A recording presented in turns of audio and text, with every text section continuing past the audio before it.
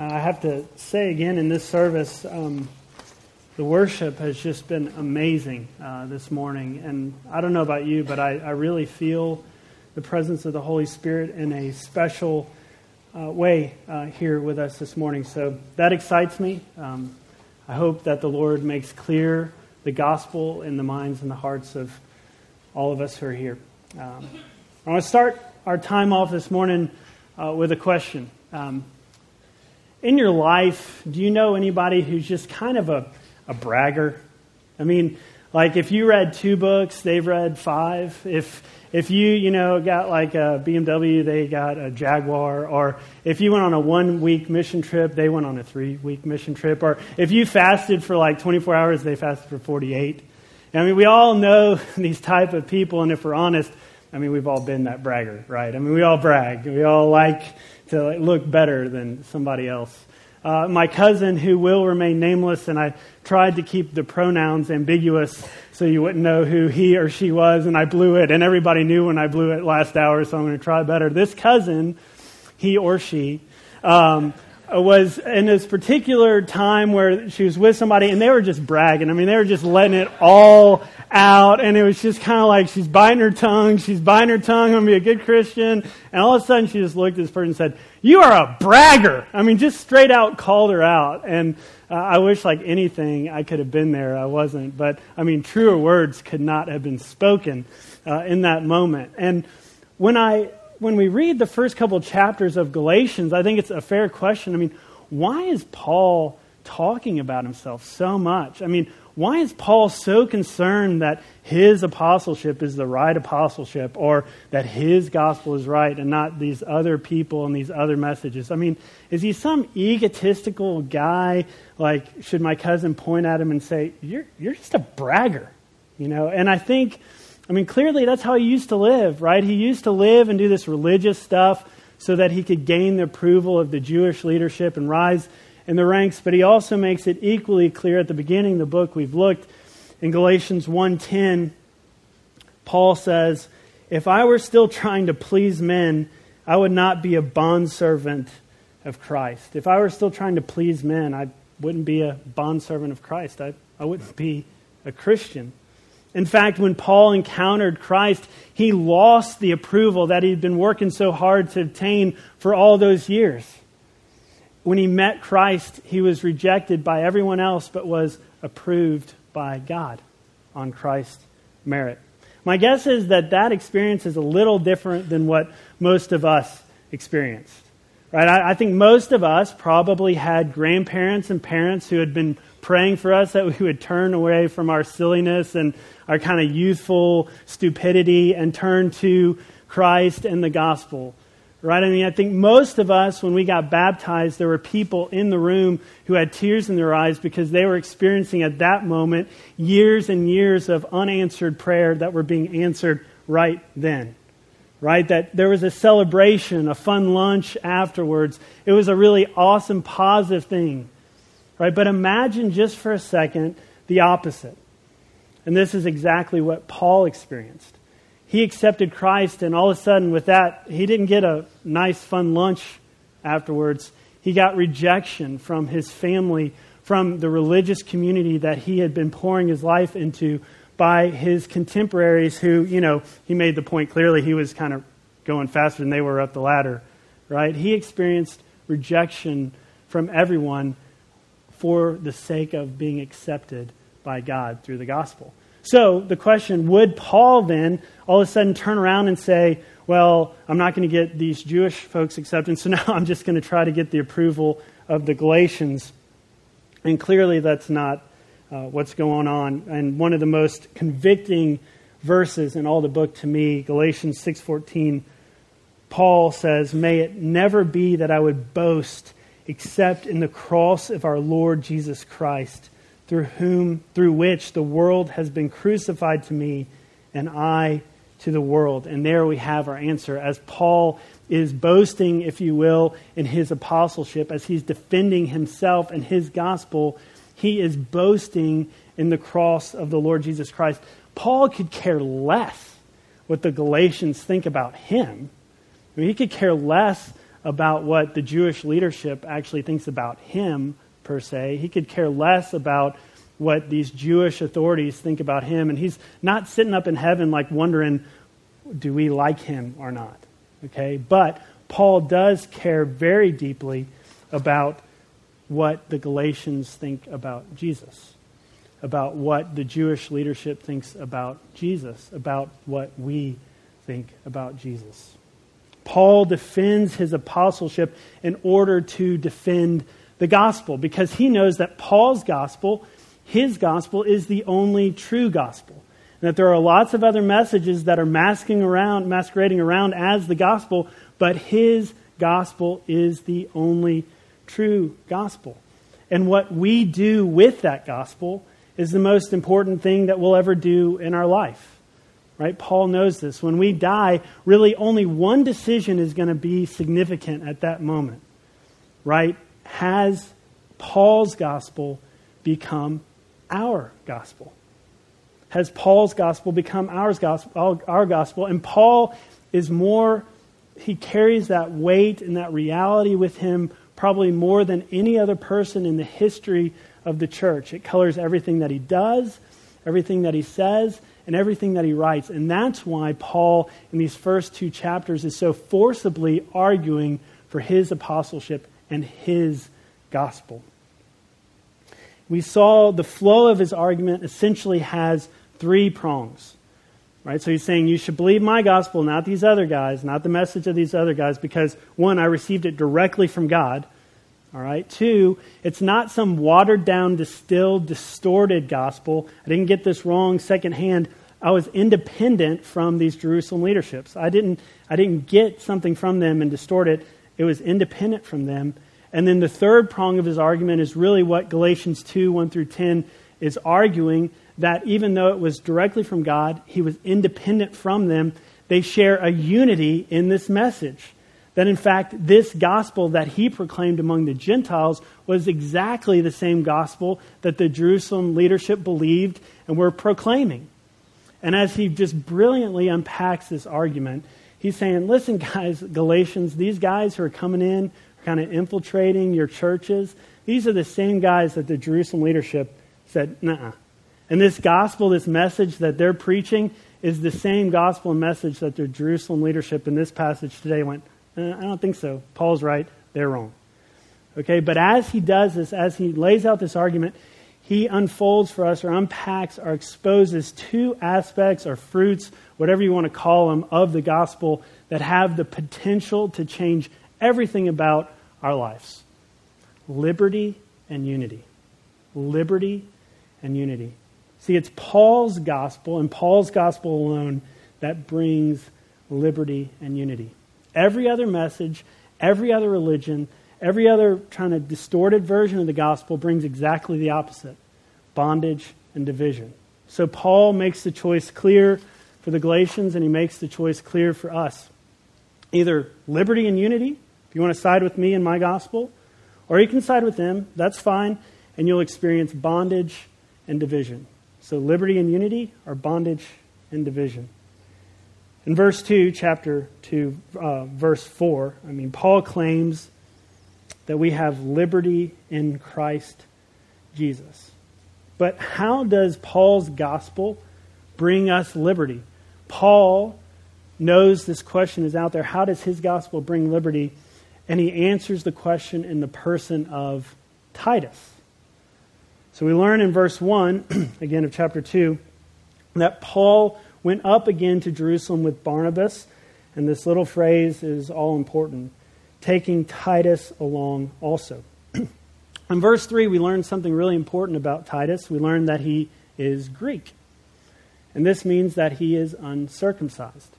So Paul, knowing what these false brethren were going to teach and challenge his message, namely that you need Christ and obedience to the Mosaic law, and as to Titus, Jesus and circumcision, he brings Titus to bring the theological discussion down from this abstract, how many angels can dance on the head of a needle, to a very concrete example.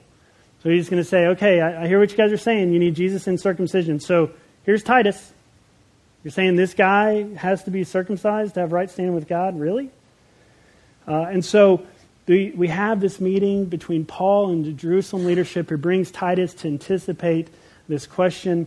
But the meeting starts with Paul unpacking the gospel. We look in verse 2 that Paul began the meeting in Jerusalem by submitting to them the gospel which I preach among the Gentiles. So what is this gospel that he has been preaching among the Gentiles? As Tracy has been saying, gospel means good news, right? So good news, as we all know, only has meaning in the context of bad circumstances, right? If there's nothing wrong, then good news is kind of meaningless. So to understand Paul's gospel, we have to understand what are these bad circumstances to which the gospel is spoken.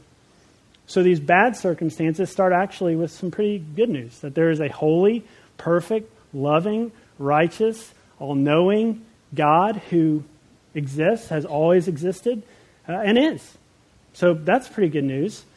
But the bad news is, instead of responding to this all-knowing, holy, all-powerful, sovereign God in love and worship and submission to our life to Him, like we should have, we rebelled against this holy, awesome God.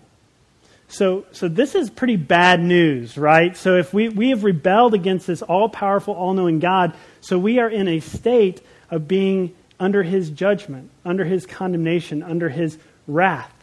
And our rebellion has resulted in an infinite debt, right? Because He is infinitely holy, and our rebellion means we've offended something infinite. So our punishment, our judgment is also infinite, which means we can't fix it.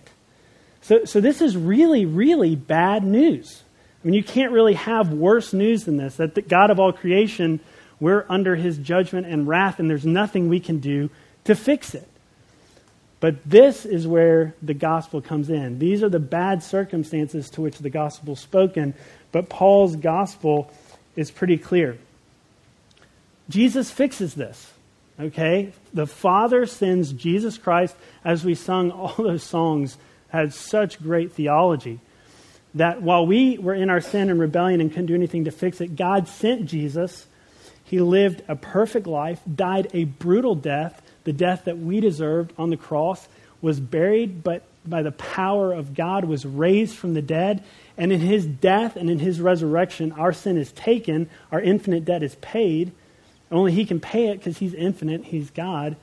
And His righteousness is placed upon us.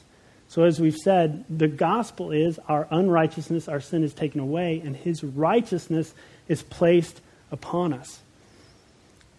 It is because of this gospel that we have right standing with God solely on the merit of Christ and not our own merit, by which Paul can say in Romans 8:1, there is now no condemnation for those who are in Christ Jesus. There's no condemnation for those who are in Christ Jesus. All sin, past, present, and future, has been dealt with by the cross of Jesus Christ. So even every sin, even those really bad sins, even the sins, like we confess some sins, but we don't confess other sins, right? Because some sins are like acceptable and some aren't. Even those sins, Christ has dealt with on the cross, and there's no condemnation if you're in Christ for you, for anything. It's also because of Christ Jesus, the merit of Christ Jesus, and that alone, that Paul can say in Colossians 1:21 through 22, one of my favorite passages, which is why I keep reading it to you guys, that although you were formerly alienated and hostile in mind, engaged in evil deeds, yet He has now reconciled you in His fleshly body through death in order to present you before Him holy, blameless, and beyond reproach, or above reproach. Even in your worst days, even while you are committing your worst sin, even then, if you are in Christ, the Father declares over you, solely because of the merit of Jesus Christ, holy, blameless, and above reproach. This is Paul's gospel. This is a message of liberty. But, okay, that's Paul's gospel. What were these false brethren preaching? I mean, I kind of want that, right? But these false brethren were saying, okay, Paul, we're with you on the Jesus thing. Like, he's a big deal. You have to believe that Jesus was the promised Messiah, but you also clearly have to obey. It's Jesus and blank, but for them it was Jesus and obedience to the Mosaic law. And for Titus, this guy clearly has to be circumcised. I mean, Jesus didn't do away with circumcision, did he? This is the false brethren. But Paul makes clear in his gospel, if you are looking towards anything of your merit, if you want to add even like this much to the work and merit of Christ, you've totally missed the point. You've totally misunderstood the bad circumstances into which the gospel is preached. Specifically, you've misunderstood 4 things. The holiness of God. You've kind of depreciated that. The depth of your depravity, rebellion, and sin. Like, you've not understood that's a really big deal. The consequences that flow from that they are infinite, that you can't fix them. And then 4th, the unique significance of the work of Jesus Christ on the cross. Okay? So if you are looking to your merit at all, you don't get it. And that's what Paul is saying to these false brethren. You just don't get it. Because all these errors are clearly manifest in their teaching. And this is the teaching that these false brethren brought to the meeting. Evidently, while Paul was unpacking his gospel, these false brethren came in and made a scene, stirred it up, heightened the stakes by attacking Paul by pointing to Titus. Look in verse 4 with me.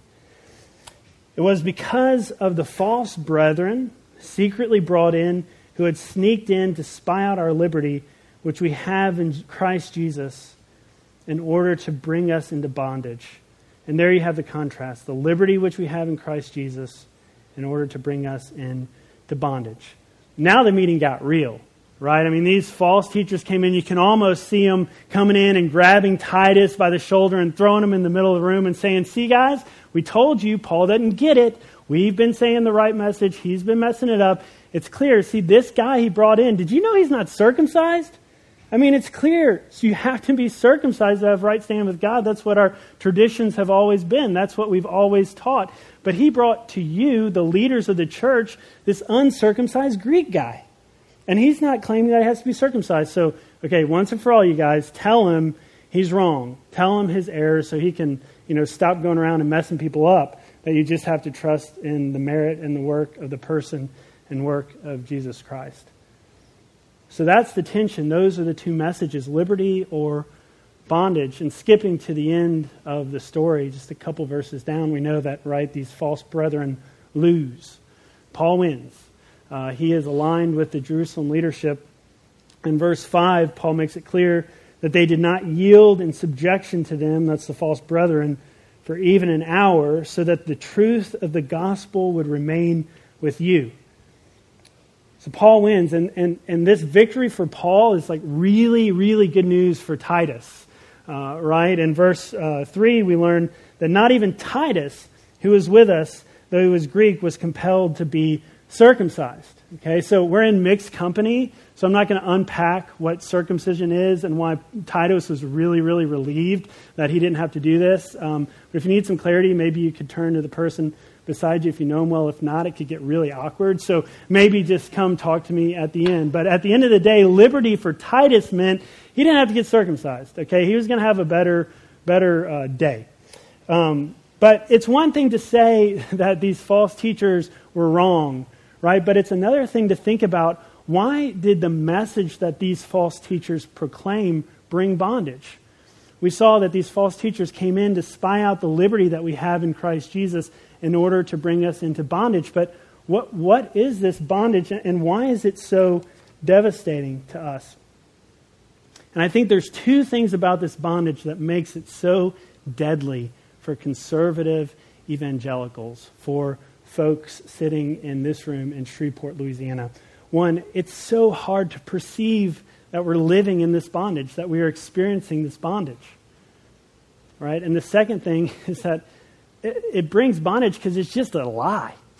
If you do something good in order to merit God's favor, that good act is actually sin. And that good act, instead of bringing the liberty you think it will bring, actually brings more bondage, more chains around your wrists. It's hard to perceive, bondage in general is really great that way because it binds people up without them really realizing what's going on. It's like, the frog in the little pot as it heats up. It doesn't really know it's being cooked, and all of a sudden, we have frog legs. I mean, that's what happens with this type of bondage. When I was an associate at my law firm, my first job, real job in Dallas, all of us associates were just miserable. I mean, we were really despising life and our jobs, and so we had these lunches that were bonding experiences because they were gripe sessions, right? You've been to these lunches, right? Like, did you see what that partner did to me? Or I had 2 all-nighters this past month. I hate my life. Or, yeah, man, I know I billed 270 hours. It's just this gripe session. We're all miserable. You get the picture. Now, let me just clarify. The partners at the law firm were, most of them, pretty nice people, and they weren't out to ruin our lives or marriage, and there were lots of people who worked a lot harder than we did. And part of the problem was I'm part of a generation, like us younger folks, who think we should be able to experience the benefit of hard labor without actually, having to do the hard labor, right? So, I know I got some good amens from the first service. The employer like, yeah, that was right. But be that as it may, the answer is pretty clear for me, and we were all miserable. Look around, get out. What? You see where this is going, just get out. But they couldn't. A lot of them couldn't. One conversation I had with a senior associate who's now a partner over there, he said, man, I'd love to get out. I'm really happy for you, but I can't. I was like, you realize this is America, right? You actually can change jobs. He's like, no, I can't afford to. I've got school debt. I've got private school tuition. I've got this big mortgage. I've got credit card bills. I've got you know the list, right? Our society calls that the golden handcuffs, right? This guy was in bondage. He had no clue. He knew it, but he didn't know what it was. He couldn't see that he had trapped himself. And that's why bondage is so powerful, because we are in it and we don't realize it. But this type of bondage that is being preached by these false brethren is so devastating to us because it's the default way we live. Right? We live for the approval of those around us. Most of us live for the approval of our parents. Okay, there's this blackout period from 13 to 19 where we hated our parents, but most of us really would love for our parents to approve of the course we've taken in life, the job we've chosen. That's kind of a big deal for a lot of us. Or we live for the approval of our boss. Right? If our boss isn't happy with us, our day ain't going to be happy. Or if we're the boss, we live for the approval of our clients, right? If your clients aren't happy, and they don't use you, you don't get money, and all of a sudden you're in trouble, right? Or we live for the approval of our spouse, our significant other, or our kids, our grandkids, or our peers. The list goes on and on and on, and it is exhausting, isn't it? If that's not bondage, I don't know what is. You can never get it. It's that dangling carrot. You chase it, you chase it, you chase it. You get it right when you grab it, it's gone. And then you start all over again. And while that is a devastating form of bondage, the real problem, the real devastation comes when we turn that type of mentality, that type of living, and we focus it on God. So now I'm going to live in such a way to gain God's approval. So everything that I do, I'm trying to be good enough. I'm trying to be good enough. I'm trying to be good enough.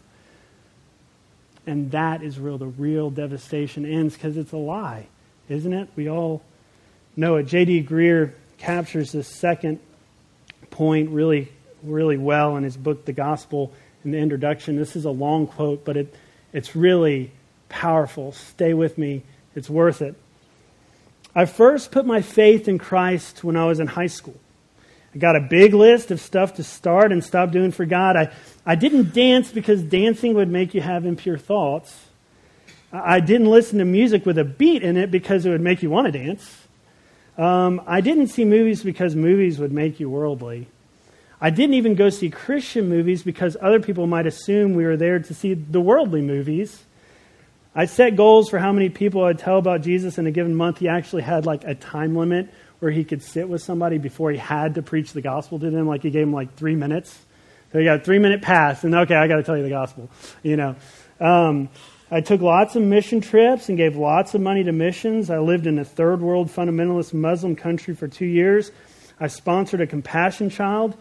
And this is where the wheels start to come off. I mean, he's doing way more than all of us are doing. But wasn't she just an endless one in an endless sea of hurting people that desperately needed my help? Should I adopt 5 more? 25 more? Did I really need to drink that Coke at dinner? Couldn't that money be used to feed another orphan? I constantly felt guilty about anything I owned. Whatever I gave, it wasn't enough, because there was always more I could give. No matter how many rules I kept and how disciplined my life was, I walked around with an ever-present sense of guilt. He was in bondage. In the deepest part of my heart, I knew God was not really pleased with me, because there was always something I could be doing better. I was tired. This guy was doing all the right stuff. And all it was doing was landing him into deeper and deeper and deeper bondage. This is why it's so devastating. We can't perceive it, and it's a lie. If we think that we can earn God's merit or God's favor because of anything we do, whether it's living in a Muslim fundamentalist world or not going to movies or whatever it is, we are creating bondage for ourselves. Tim Keller puts it like this way: self-salvation through good works may produce a great deal of moral behavior in your life. But inside, and without realizing it, you are filled with self-righteousness, cruelty, and bigotry. And you're miserable. You're always comparing yourself to other people, and you're never sure you're being good enough. Anybody there with J.D. Greer this morning? I know a lot of us are. I've flowed in and out of this a lot. It is really, really exhausting and really, really devastating. To those of you who are like me, who struggle with this type of bondage, I just want you to sit this morning and rest in these words of Jesus that were recorded in Matthew 11, 28 through 30. Matthew 11, 28 through 30. Come to me, all who are weary and heavy laden, and I will give you rest. Take my yoke upon you and learn from me, for I am gentle and humble in heart, and you will find rest for your souls. For my yoke is easy and my burden is light. If you are looking for rest for your soul this morning, it is found in the gospel of Jesus Christ and that alone. There's no rest unless you rest in the truth of the gospel that God's acceptance of you, your right standing with God, is solely based upon the merit of Jesus Christ and not your merit at all. And Jesus stands this morning and invites you, as he did to the people 2,000 years ago, come to him, for you'll find rest for your souls, for his yoke is easy and his burden is light. The gospel is the only way to have liberty and to be free from this type of bondage. So, Paul's gospel brings liberty, but it also brings unity. How does Paul's gospel bring unity? I think it brings unity in 3 different ways. One, it serves as the only proper foundation for unity within the community of faith. 2, it is the only thing that gives us the ability to experience lasting unity with one another. And 3rd, it gives us unity by having a common purpose and a common goal. Look at verses 6, the latter part of verse 6 through 10 with me.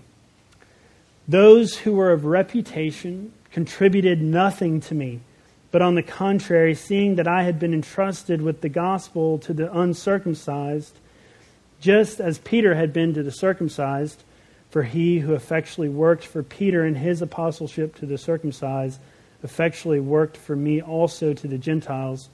And recognizing the grace that had been given to me, James and Cephas and John, who were reputed to be pillars, gave to me and Barnabas the right hand of fellowship, so that we might go to the Gentiles and they to the circumcised.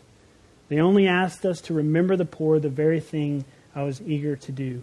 Paul's statement in verse 6 that James, Cephas, and John contributed nothing to him is probably the most profound statement in the entire passage. It could be translated this way: these pillars, they added nothing to the content of my gospel. In other words, the gospel that I have been preaching among the Gentiles that we have unpacked this morning is the very gospel that the Jerusalem leadership had believed and was preaching in Jerusalem. There was unity in these very important, powerful people in the church in its early stage. There was unity in the gospel then, and it remains to be the only proper foundation for unity now. Now, that is an easy statement to say in the abstract. In the concrete, it gets a little more complicated. I asked this, so if you were to guess how many Protestant denominations there are in the world, how many would you say? Throw out a number. Hopefully you can do better than first service. 500. Okay, 500. Try, and now this is Wikipedia, so it's on the internet. It has to be true. Okay? I actually don't stand by these numbers, but it wouldn't surprise me. According to Wikipedia, 41,000 Christian Protestant denominations exist in the world today. Now, why that doesn't surprise me is one of my study partners in law school was Catholic, and he always chastised me about being a Protestant. One of the big, bones he had to pick with us is, he was like, David, the problem you have with Protestants is, anybody who can print a business card can start their own denomination. And we see lots of that stuff going on right there. Some weird and wacky stuff out there. So how do we decide who we're going to be united with, and how do we decide who we're going to be like the false brethren? Like, y'all need to get out of here. And it is the same as it was back then, the gospel of Jesus Christ. If anyone, whether they have their own business card or not, believes that we have right standing with God solely based upon the merit of Christ, the work of Jesus Christ, his life, death, burial, and resurrection, then chances are they're okay. Now, there can be some disagreements on some other stuff, and there are. But if we have unity in the gospel, if we have the gospel right, then that is the proper foundation of unity. Second, it gives us, the gospel is the only thing that really can create an environment of lasting unity.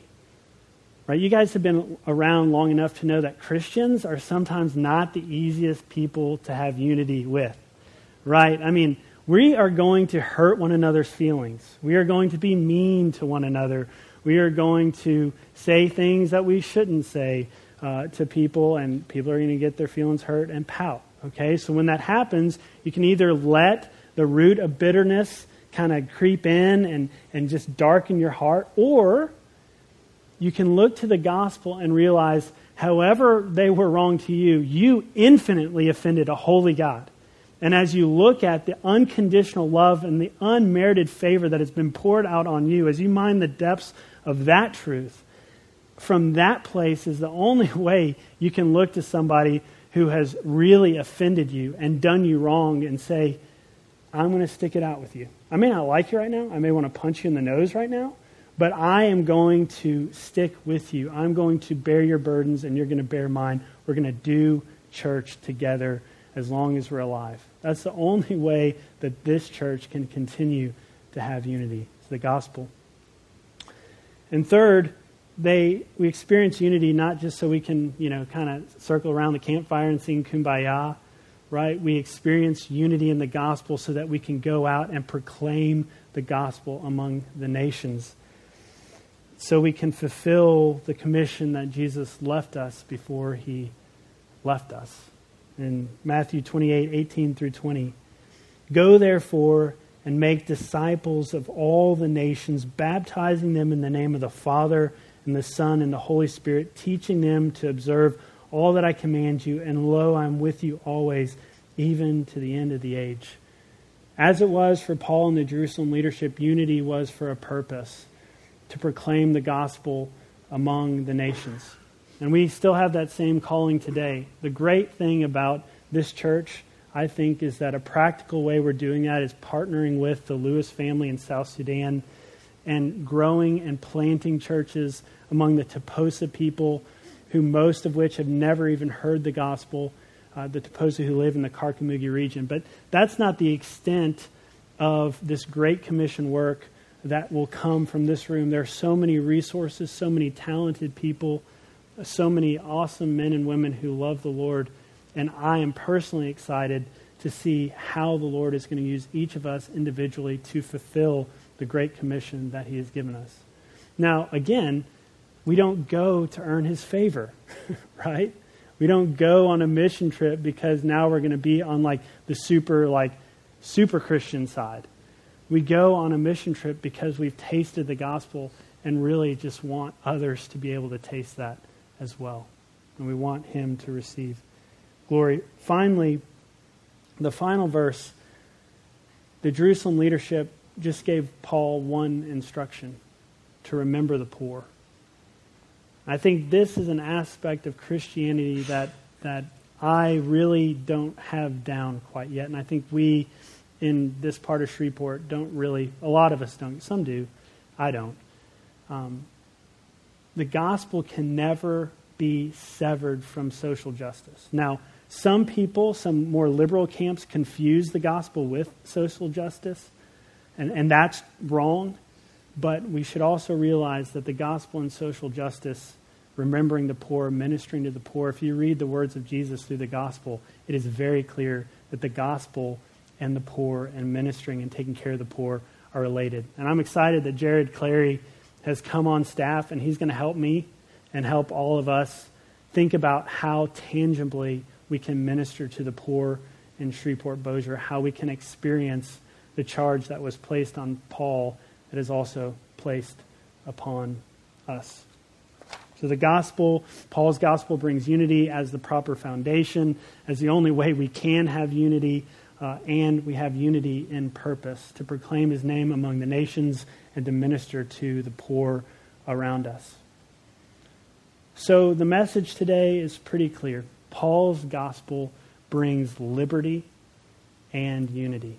Paul's gospel is the sole source of liberty. Every other message brings bondage, because every other religion, if you study it, is this type of work-based acceptance. That God will accept me if I do this stuff. Maybe or maybe not.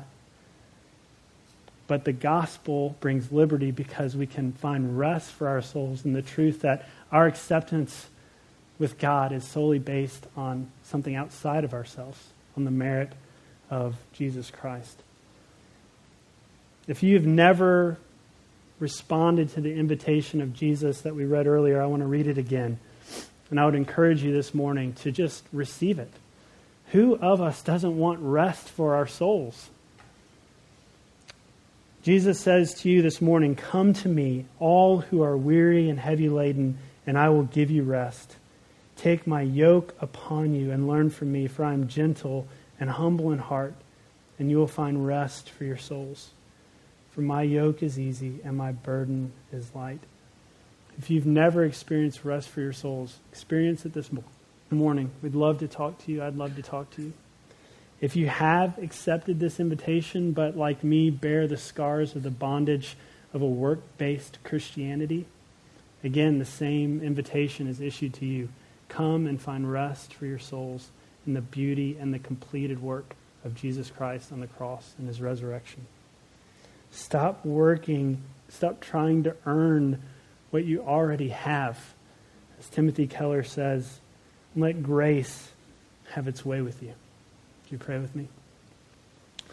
Father, many of us come here weary. For years we have tried to muster enough good works for you to be pleased with us. We have treated you like other people, and we live in such a way to try to make ourselves look good and strive and grow more and more weary and desperate because we can never do enough. Lord, I pray that many here this morning, myself included, would respond to your invitation to come to you to find rest for our souls in the beauty and in the power of the gospel. That there's nothing we can do to make you love us more, and there's nothing that we can do to make you love us less, because our desperation, our hopeless situation, our infinite debt that we could not repay was taken care of by Jesus Christ. That it was something outside of ourselves that brings us to you. So nothing inside of ourselves can pull us from you. Lord, would you open our eyes to our bondage and the particular shapes it takes in our life and free us from it. And likewise, would you open our eyes to the beauty and the power and the wonder of the gospel so that we can live in the liberty that it brings. Holy Spirit, would you do this morning what only you can do? Would you bring life from death? Would you bring liberty from bondage? We pray all this through the power and mighty name of Jesus Christ.